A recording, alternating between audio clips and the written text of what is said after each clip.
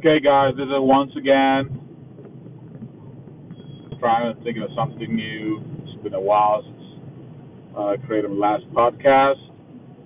So today I want to talk to you about how the things have been changing all over Central America uh, in terms of banking.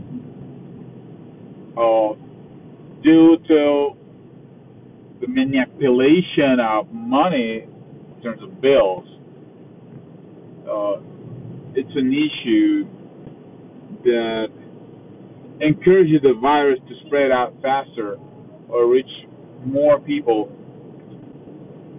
that haven't gotten infected. So the digital manipulation of money,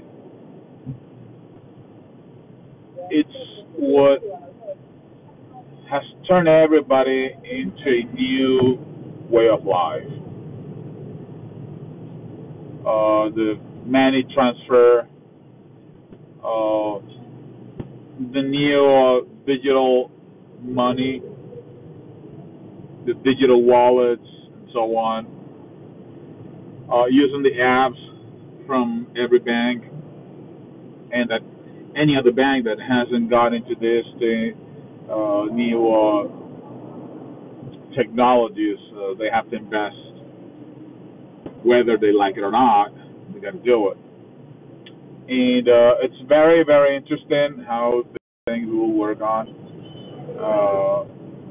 and will improve.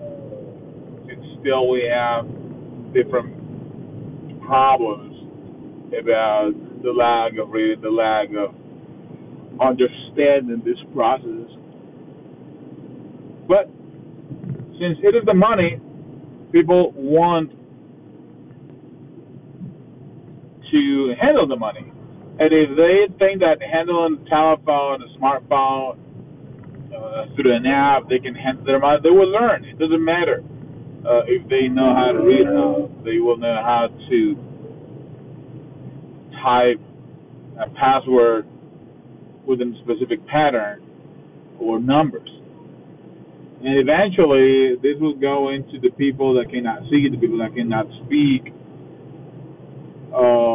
with even more an interest in creative solutions using this smartphone. So